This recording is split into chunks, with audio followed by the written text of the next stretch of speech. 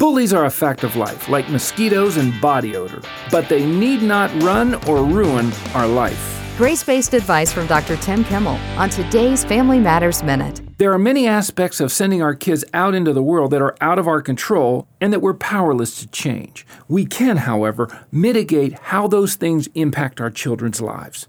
If our kids are bullied at school or have relationships that become difficult to navigate, it's important that we've already established an open line of communication so that they feel free to share their fears and process their emotions in an atmosphere where they know they have a soft place to fall. The biggest power a bully wields is the power their victims give them. So much of a bully's intimidation is removed simply by sending our kids to school knowing that they have parents behind them that aren't pushovers. Tim wants to help you transform your family through grace-based advice. More information is available at FamilyMatters.net. That's FamilyMatters.net.